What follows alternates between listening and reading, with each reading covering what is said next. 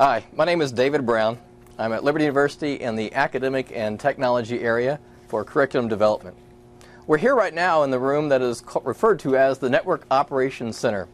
It's where all stats and information of network traffic and its healthiness is being displayed on the screens and monitored 24 hours a day. It's in this setting that I want to talk to you about the technology and ethics. There are certain topics that surround ethics, and one of them is going to be something that Liberty University addresses every day. It's plagiarism. Now, for whatever reason, students are going to find a competitive edge. They don't meet deadlines soon enough, so they've got to hurry and find some way to submit a paper. And sometimes they're going to go to some place, grab an assignment, a paper, and turn that in. And we have some type of software protection so that teachers know that this is the student's original work. These are plagiarism prevention software. A couple of these are like Turnitin or SafeAssign. You'll see those in Blackboard course that you're currently taking. You'll see the statistics of cheating is actually growing nowadays. U.S. News and World Report says 93% of students say those that do cheat usually aren't caught, or if they are, the punishment doesn't match the offense. 60% of students admit to cheating at least one time in their college history. You know, you find different reasons of why students will go down and choose this. Maybe they don't know how to cite, maybe they do, but we're finding this decision is not made when the student's grade with plagiarism prevention software. It just checks to make sure that this didn't come from some other source. When you catch students like this, it kind of catches them off guard. They're not sure that this technology even exists sometimes. When you catch students, you're going to expect a number of different situations, a number of different items that will come up. I had a student once, we had a quiz that we took, and I said, I need this on a half sheet of paper. And all the students were turning and said, I don't want a full sheet, I need a half sheet. Student inevitably came up and submitted a full sheet of paper. I said, did you not hear the instructions? It was supposed to be a half sheet of paper. Caught on his toes, he was thinking really fast on his feet, and he said, I'm sorry, I didn't have one. And I'm obviously having the full sheet of paper, I knew he did, but I'm expecting these types of reactions when we check these papers. Students will be surprised that the technology out there is out there to check. When you look at Turnitin or SafeAssign, we're talking about over 100 million other student works that are checked against. We have 80,000 different newspaper articles, journal articles, magazines, over 12 billion web pages that are accessed, and they're citing these sources from sites that might be reputable, but we're making sure that it is actually a student's work and not someone else's work. Another area of technology and ethics will be metadata. Metadata is basically data about data. And the reason we're talking about this today is more like I want you to be aware of some of the things that might be out there about you. So not so much things that we would want to protect ourselves from doing and making sure that we don't cross a line, but watch out for information that is out there about you. Now let me give you an example. You can go to Word, Microsoft Word, type a discussion board response, copy and paste that into Blackboard, and you're going to find there's a lot of information that's in that discussion board post that you didn't mean to put on there. Microsoft Word holds properties about certain documents. We have your name, initials, the original author of this document, it might be the same person, the versions, how many edits, the time it was saved, and this information can actually be scrubbed from third-party forensic type software packages. When you would write an email, you can actually send an email, and there is invisible data that travels with the email that will pinpoint your actual IP address, your computer. This is information, for instance, there are statistics that show this actually has come back and hurt some people.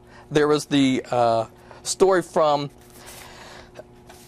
in October, Wall Street Journal actually saw there was a critical anonymous, I'll put this in quotes, anonymous email that went out. It was sent with Word as it was created first, and it was sent to a candidate of the Senate in Washington, D.C., and actually further study revealed that it was the chief of staff of the opposing party that wrote that email, and the only way they found that was from the data that was submitted with the email. In March 2004, The SCO Group, seller of Linux and Unix systems, they filed suit against the Daimler Chrysler AutoZone.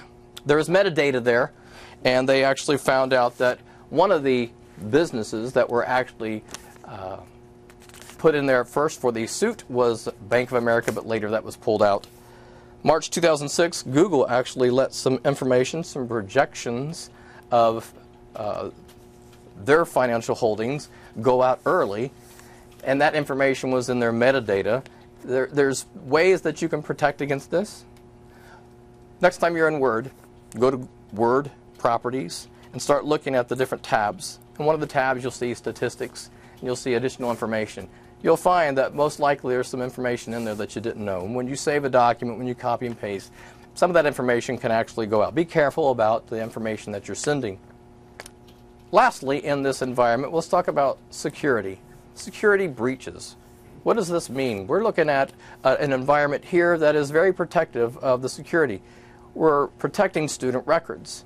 These are records that are of our students, of social security numbers. These are date of birth. This is addresses. These are things that we're wanting to be very protective of.